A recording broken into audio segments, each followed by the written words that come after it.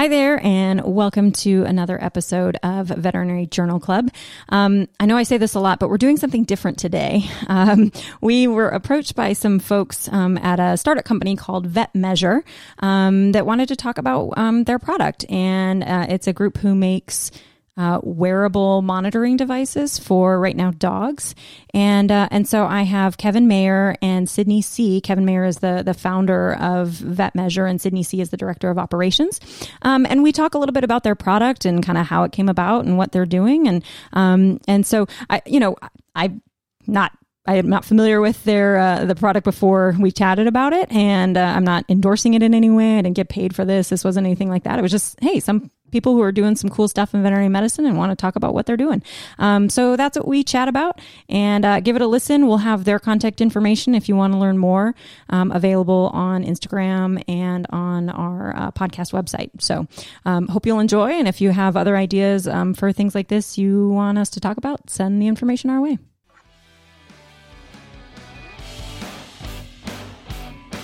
Hi, and welcome to Veterinary Journal Club. For today's discussion, I am very happy to welcome some folks from a young company in veterinary medicine called VetMeasure. So I have with me Kevin. You know what? I didn't even double check that. Is it Mayer or Mayer?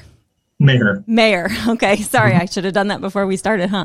And Sydney See. I'll probably let each of you guys, introduce yourselves and just tell me a little bit about, who you are and briefly what your role is. And then we're going to get into, talking about what you guys do at VetMeasure. So Kevin, do you want to get started? Sure. Kevin Mayer is my name, and I'm the founder of VetMeasure. We're based in Ames, Iowa. And our technology is aimed at the veterinary practice level initially for automated remote monitoring of patients, beginning with canine. Yeah. Okay. So there's a lot to go into with that. That's a huge huge area, and so we're going to talk a lot more about that. Okay. Sydney, tell us your role. Yes. Absolutely. My name is Sydney See, and then I am the operations manager at VetMeasure. I've been there for about a year now, so it's been super fun experience learning how veterinarians will adapt to new technology in the future. And then I graduated from Iowa State University with my animal science degree and a minor in business. So, yeah. Excellent. That sounds like a good combination for what you're doing. Absolutely. So, okay, here's what I want to know. You're a new company. I hadn't heard of you previously. And so, Kevin, as the founder, maybe you want to just share with folks, how did this get started? Tell me how you got into this. Where did the idea come from? Maybe a little bit about your background in the veterinary world. Yes, my background really is bringing new technologies to veterinary medicine for my career. And prior to starting VetMeasure 3.5 years ago, I started a company back in the early 2000s that is called Global VetLink, GVL. That's a regulatory web-based SaaS business for regulatory compliance. And that's for moving animals across state lines, veterinary feed directives, also for online Coggins testing, et cetera, okay. For the forms that are required for regulatory purposes. So one day I just decided to start investigating as the company continued to grow and grow. I decided to exit the company and start something new because I do like startups. This is my third startup. And this the technology that I've learned about is just the growth in canine medicine. On the veterinary profession, the technologies that exist really weren't advancing to the point where we could do remote monitoring. So that's really where VetMeasure came about, as a technology that was developed at Colorado State University in a very early stage. And we were able to license the technology and then bring it from a collar-based product all the way to where it is today. And we'll get into that more. Wow. Okay. So you, I'm curious, what is your background in before you started all these, businesses, and why veterinary medicine? Because it's not, at least the way I think about it as a veterinarian. If I were in the business world and I said, where's a market where I really want to make a lot of money, veterinary medicine's probably not where I would first think. And so again, and maybe that's, never mind, that's from my little corner of the world, but, what is there something specific that made you say, I want to get involved in veterinary medicine, and in that market, so to speak? Well, back before I started Global VetLink, I had worked in the technology world pretty much all my career, bringing electronic identification. Worked for a company that brought electronic identification to countries all over the world. And so doing trials for implantable ID as well as AirTag ID. Then the handheld computer devices that started emerging in the marketplace, bringing that technology, and then integrating that with software. And so I continued to work my way through the pathway of technology evolution in veterinary medicine. I always loved working with the profession. Just very credible, very compared to other professions that I've worked with in the past. My career's primarily been in the veterinary medicine area, but I really do enjoy the relationships that I've developed over the years. Awesome. All over the world with veterinarians. I mean, I think veterinarians are pretty great to work with too. So I can certainly relate to that. That makes sense. You have a love for technology, and you find an area where you feel comfortable, which it makes sense. And there's certainly lots to explore.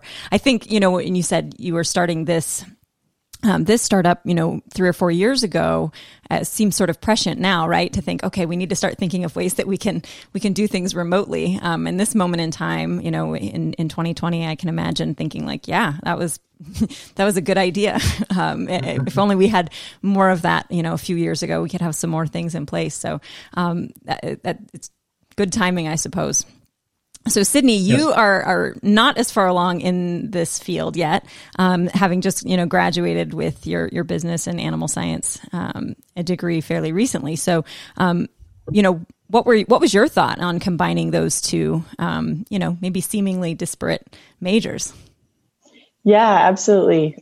Just kind of thinking back and walking to my, genetics classes, my nutrition classes, I'm like, gosh, this is really hard stuff. But I still love the animal industry. And I was like, how can I kind of go on the business side of it? And then I was like, College of Business is just right down the sidewalk. So I just walked over there and then picked up the minor, and I learned so much about, just business law and marketing and finance and business management. And I was like, I think I can put these two together. Then the summer after I graduated, one of my friends told me about VetMeasure, and she was working with Kevin, and then made the connections. And I was like, this is actually really perfect for what I was thinking post-graduation. So that's kind of how that got started. But yeah, a lot of the internal health side of things, I was like, this is all great, but this is not for me. But I'd still like to work with animals. I learned best with them. So it really worked out. And I grew up, showing 4-H and with horses and dogs. Nice. So yeah, well, it's important sometimes to learn what you're not suited for just as much as what you are, right? Absolutely. And so, but it seems like you've done what a lot of people do and say, well, let me take the best of both worlds. I really still love animals. That doesn't necessarily mean I want to do this. When you're little, I feel like you have one idea of what you can do, and then you get, older and you're like, oh, there's so many opportunities within this or underneath this umbrella. So, well, that's really exciting. It sounds, fortuitous that you guys were able to kind of match up and get things going. So tell me a little bit more, Kevin, about, it sounds like you started out working with folks at Colorado State and some, kind of technology or at least some ideas that they were getting started with. And you said, I can take that and run with it. Yes. I have relationships with vet schools around the country, and I decided that I used to live in Colorado and Colorado State. I've been up there many times. And I just started inquiring about what technologies maybe are not realized yet. They're maybe in the early development stages, and ran across this device that was being tested and kind of prototyped at the vet school with the engineering group. And it was a collar. And so we learned that the collar itself has a patent, and the patent was issued in 2014. It was so it was not just sitting there as a pending patent. It was issued, and the technology we felt has promise in multiple species, not just canine. Yeah. So the initial trials were in canine, and the temperature was a key measurement. The surface temperature of the animal contrasted with ambient temperature and ambient humidity for heat stress, heat stroke warning for dogs. So that was the initial focus. And as I thought about this more, we decided, well, let's take a look at this and how could we make this something that could work in a veterinary practice for post-surgical care, for patients that need non-invasive continuous monitoring. And so that's what we came up with, the concept, and negotiated with CSU and licensed the technology, and then we went on from there. Gotcha. So they started with a collar, and you said we're gonna tweak that. Essentially, we're gonna take that basic concept and expand it, do more than just temperature monitoring, see what other things you can do. So yours is not a collar; it's more of a harness now, correct? Correct. Yes, we started experimenting with a harness, and we found having the sensors around the chest, the thoracic cavity of the animal, we're getting closer. We're closer, obviously, to the heart, lungs. And we were getting much more reliable data for the axillary temperature, which is around the armpits of the animal. So comparing the axillary temperature to rectal in our studies, and also the respiratory rate, chest expansion, contraction, heart rate, we were getting at the initial stages. And of course, today, we've got very reliable data and a study that proves that as well. So that's a lot of different things going on, though, in this harness. So I'm thinking about, so the main things you're measuring are temperature. Like you said, the ambient temperature of the room, which is important because if you're measuring, the external body temperature of the pet, that's going to play a role. So temperature. Axillary temperature, which you said you're comparing that to rectal temperature for your, validation, it sounds like, and then heart rate and respiratory rate. But respiratory rate, you're saying that's based on the expansion of the chest cavity itself. That's how that's being measured? Yes, we have.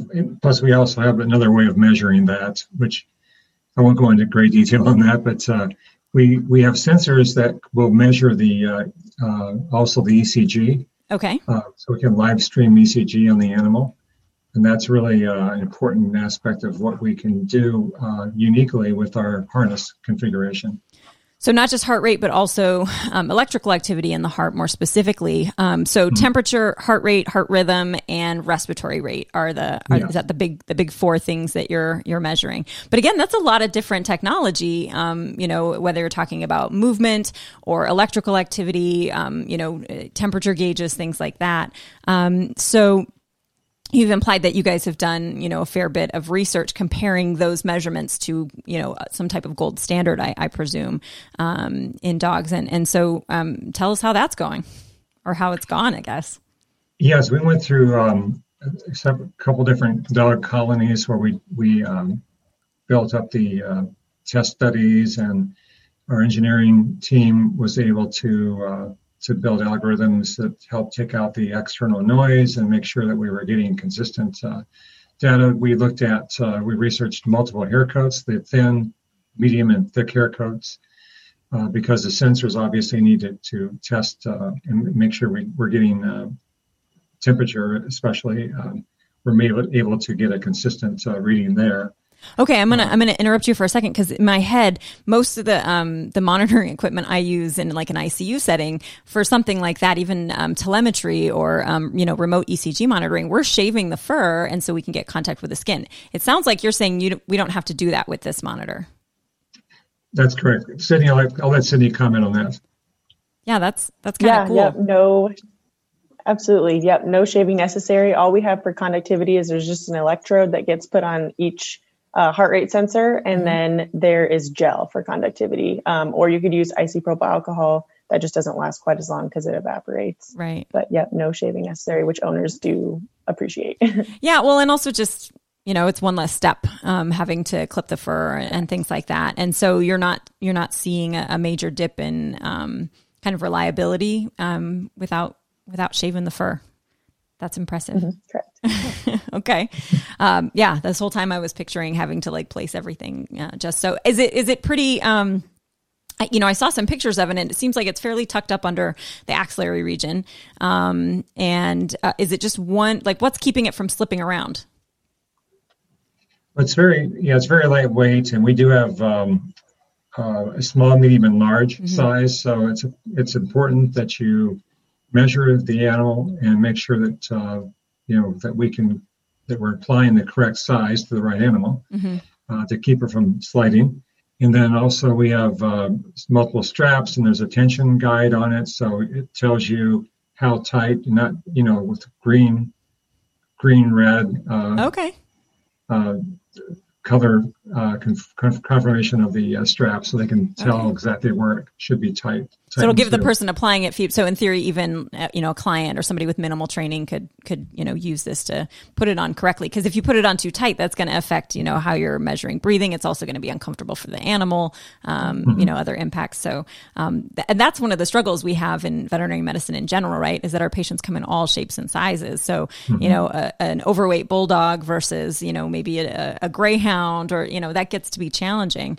Is that something that you guys have looked at? Is putting these on different shapes, sizes, and comparing the consistency of results there? Yes, we have. Sydney could comment on that too, please. Yeah, so I can comment a little bit on the sizing. So it's just we provide a tape measure as well in the box, and you just measure the chest circumference of the animal. So it doesn't slip off, because it's going to go. I'm going to use my equine background knowledge a little bit under the heart girth and then over the withers of the animal. And then we do have elastic straps that crisscross in the front. Okay. And then one engineering change we made before we put these specific harnesses on the market was we went from an adjustable strap in the front to ones that are just elastic, but they don't adjust, just because people weren't tightening it enough, or they were going too tight, like you said. And then either it was uncomfortable, or the temperature measurement wasn't accurate. So we kind of eliminated that user error aspect of it. But so as long as they're kind of within range between small, medium, and large, those elastic bands will sort of adjust naturally working. Yep. And that's not where the measurement is. That's for what's holding it in place up front. Is that right? Right. Yep. It measures based on the chest circumference. Yep. So it goes within like 5 inches per size of harness of the animal, which.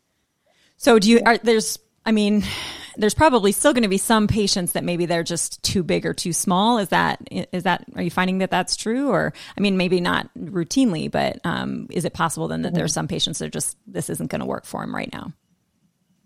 Yeah, I used to have a blue heeler beagle mix. So he was just kind of like, he would have fit the small in the front, but then he was too thin for the respiratory sensor function of it. And it's just because he's, mixed breed, get a little wonky built. So we are going to come across some of those. Yeah. But they are based on, I think, a lot of the purebred standards from the engineering trials. Yeah. Yeah, that's a challenge, though, because they come in, not just different sizes, but like you said, different shapes. That's always a challenge. But so you implied just there that, maybe some of the functions would still work and others would not. So it doesn't necessarily render the whole thing useless, just like, oh, okay, well, we're not going to trust that particular measurement. Is there any system like when, so if a veterinary, clinic has this and they're like, oh, this is kind of a weird shaped animal. Is there some sort of internal, maybe not a calibration, but would you recommend that people just kind of test it out when they put it on and say, okay, well, the readout is saying the heart rate is this and I'm feeling the pulse and it's saying the heart rate is something different? Or is there anything that folks can do to test that? Or if there is a discrepancy, something that they can do to adjust? I don't know if that's a Kevin or a Sydney question. Yeah, Kevin, do you want to comment on that? They would be able, they would be able to put it on the animal initially is a good idea to make sure that that the numbers are reasonable and what they would expect. And that way they would know, yes, I have the right fit, I have the right amount of gel, the sensors are correctly attached, the straps are correctly in place. So yes, that's a a good idea. Just don't put it on and expect the data to be accurate from the first 10 minutes, unless you did a little bit of, just examination of how the fit is. Yeah. Now, so my background is in critical care. And so the first thing I think of is a lot of times when new technology comes out, whether it's a new blood pressure monitoring tool or a pulse oximeter or whatever it happens to be, is all of the initial testing gets done in normal, healthy animals, which is not what I deal in. And so, what have you guys been able to do, or are you planning to do, to assess the use of something like this in animals who are not doing well? If their heart rate is within this range, it's great. But what if it goes really, really high or really, really low, or if their respiratory, if a dog is panting, what effect does that have on, measurement capabilities, things like that? Because that's where I'm going to be most interested, right? Is I want to know when things are going wrong, and is it reliable then? Mm-hmm. Yes, we've had all kinds of cases and case studies with the panting is a great example. And how do we knock out the noise related to panting so we don't interfere with other measurements? And so our system was we've spent a lot of time on the firmware and the software. We have a mobile app, so the veterinarians can set the highs and lows, so they can preset those highs and lows based on that patient, based on is it a condition that you just mentioned, or is it a fairly healthy patient that we're not too concerned about them going out of range, so they can maybe set the ranges a little bit differently. So it's really up to the veterinarian and techs to be able to understand. We have a quick start guide, understand how to put it on, how to make sure that the gel is applied properly and the readings make sense from the very start. Nice. It's always nice to be able to adjust your own call orders or your own alarm, because one dog is not the same as the next, and so on and so forth. So it strikes me. So I'm thinking about this in terms, wearable tech for people is huge right now, right? Between Fitbits and Apple Watches and other such things. Is this? It sounds like right now you guys are primarily marketing this to veterinarians, veterinary clinics. This is something they can use. Have you guys given any thought to, what happens when clients decide they want it for themselves? Is that something you guys are exploring, and how would that change things for you guys? Yes, we are really, we're constantly looking down the road as to where our product will evolve over time. And of course, with the telemedicine, telehealth aspects that have becoming more and more common now, and companies that are emerging in those areas, there's a need for at-home monitoring. We're focused on the veterinary practice to start with, as we establish the company's first release, and we want to gain knowledge and credibility among the veterinary profession that can communicate. They can be the educator to the clients rather than the other way around, which doesn't work very well in our perspective. And I think that our long-term, our long-term goal is to be able to provide a really super reliable methodology, non-invasive device within the vet practice that integrates with their practice management software.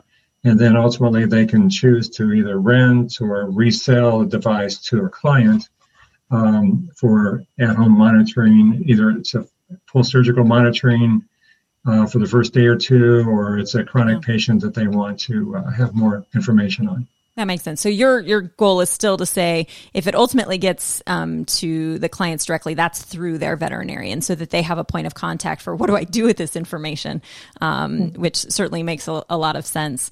From my perspective, somebody calling up and saying, my dog has a harness on and it says this, and it's like, okay, I don't know anything about your pet.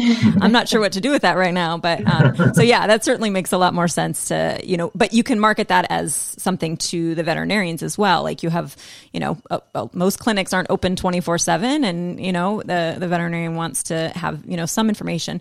On that note, does it store, data for a certain amount of time? So like, are you able to store trends, or can I go back tomorrow morning and say, okay, let me look at the ECG, what happened overnight, and were there any issues that I need to be aware of? Is that something that it's capable of doing?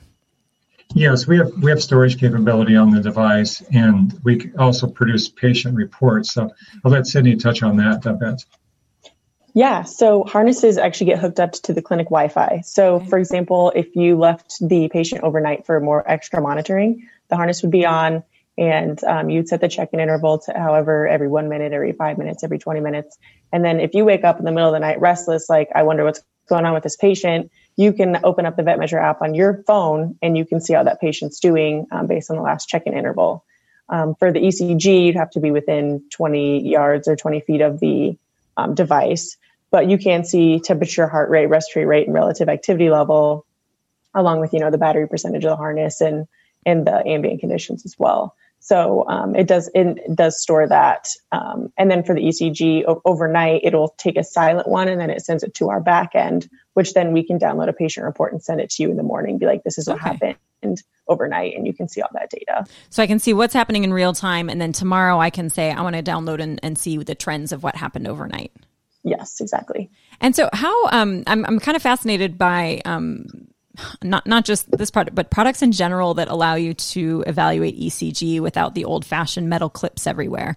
I've seen like iPhone apps where you just like hold it up to the animal and it will give you something. But what I'm skeptical of is, how accurate can that really be? Now yours, without any direct contact with the skin, or I know you're using like ECG gel or electrode gel to get better contact, but with it just over the chest, what kind of an ECG tracer are you getting? Is it looking like what we would typically expect with a 3 or a 6 lead ECG, or what kind of adjustments do veterinarians have to make in order to interpret that information?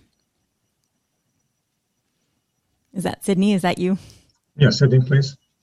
Yeah, sure. I'm going to try to show you a picture of a screenshot that I took, if that works. I know this is over a podcast. That's okay. I can kind of describe what you're showing me.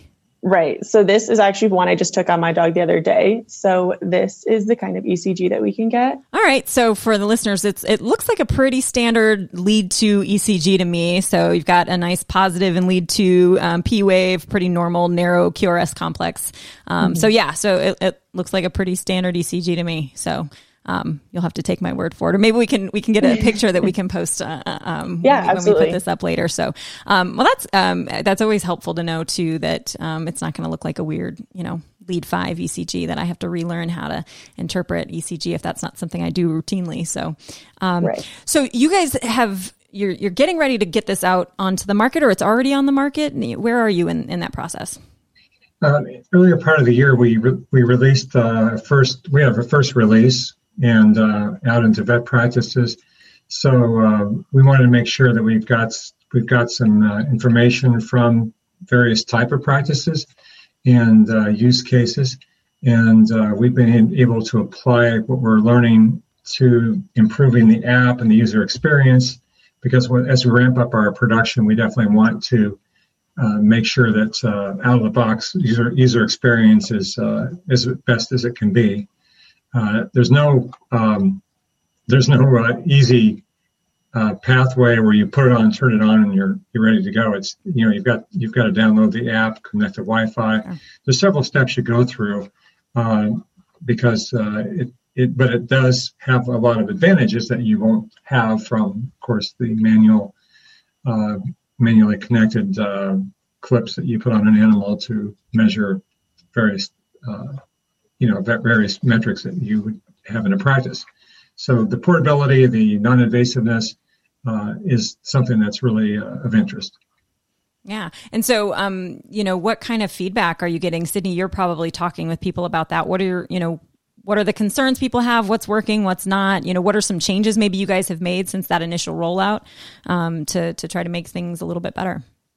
Yeah. One of the biggest changes that we just implemented this week was Wi-Fi confirmation. So we used to, when you connected it in the app, it just kind of, you typed in your Wi-Fi credentials for the clinic and then it just kind of went away. And then you're like, did it connect? Did it not? Gotcha. So now we actually have confirmation of, hey, the harness connected. Hey, it didn't.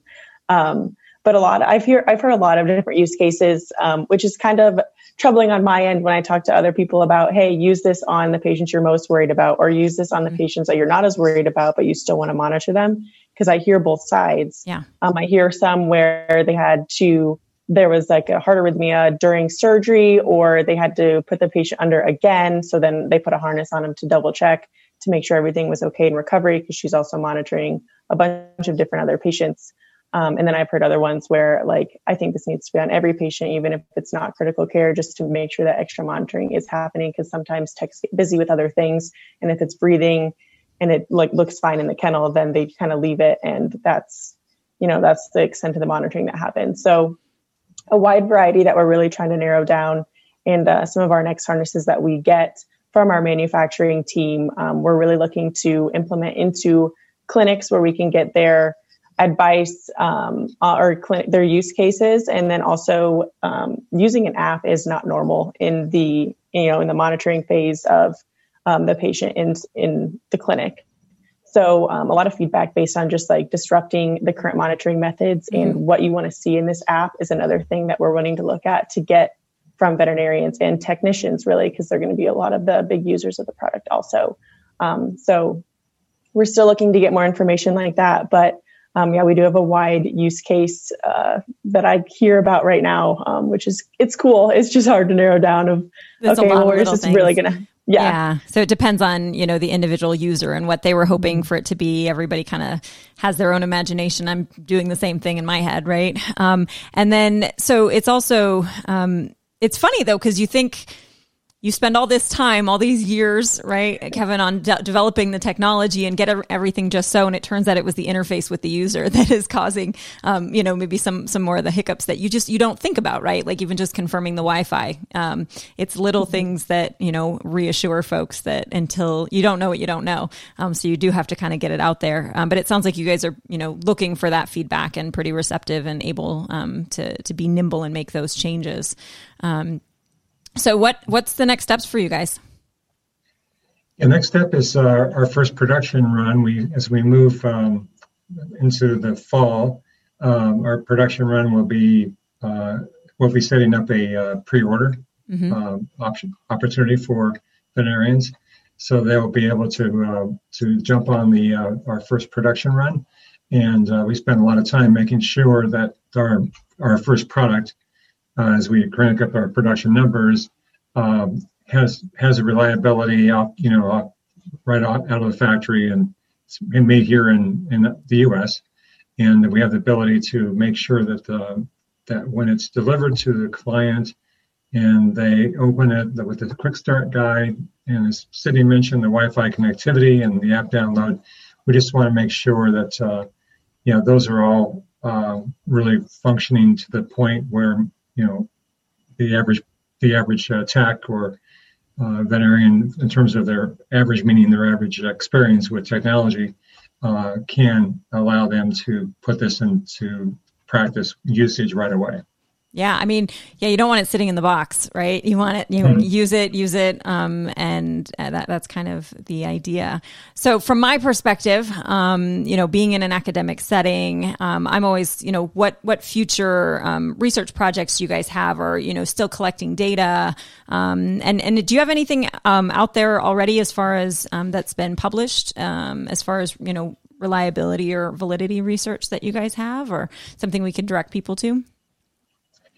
Yes, the IVACS conference last year in DC, there was a poster session presented, an abstract presented on our temperature measurements through our studies with Colorado State University. Awesome. So that was the initial study, and then since then we've done multiple studies. They haven't been published yet, but we've got some data from different colonies where we've done some research on our heart rate and respiratory rate and other aspects of and ECG as well, and some private clinical studies too. Excellent. So, so the IVACS abstract would be the initial one that would show the validation of our temperature sensing. Awesome. So I can go back to the 2019 proceedings and find that one. And then, Yes. Do you guys have any of any plans for future studies? Are you still collaborating with folks at Colorado, or now you're kind of based in Ames, Iowa, outside of Iowa State? You guys working with those folks? Yeah, we've had some experience working with Iowa State and other vet schools as well. And so in terms of getting our next formal study going, we wanted to wait for our first production run. As we get to that stage, we'll be better suited to have more product that can go to additional vet schools for studies on canine. And we're looking at different type of protocols that could maybe one could focus more on cardiac, one could focus more on the respiratory or post-op. Yeah. There's different options we can look into. And ultimately, we wanted to move on to other species. Yeah, so that was my next question. What about the kitty cats? Yes, we are. I'm a dairy farm boy from Iowa, and I spend a lot of time with calves and milk cows. And yeah, our foaling season for sure. Mm-hmm. Yeah, so with foaling, with Cindy's experience and horses, and I've spent a lot of time working with the equine industry with my previous company. So we know that there's an interest in foals, birth to weaning, and dairy beef calves, birth to weaning. And then that's where our initial focus would be as we expand. Awesome.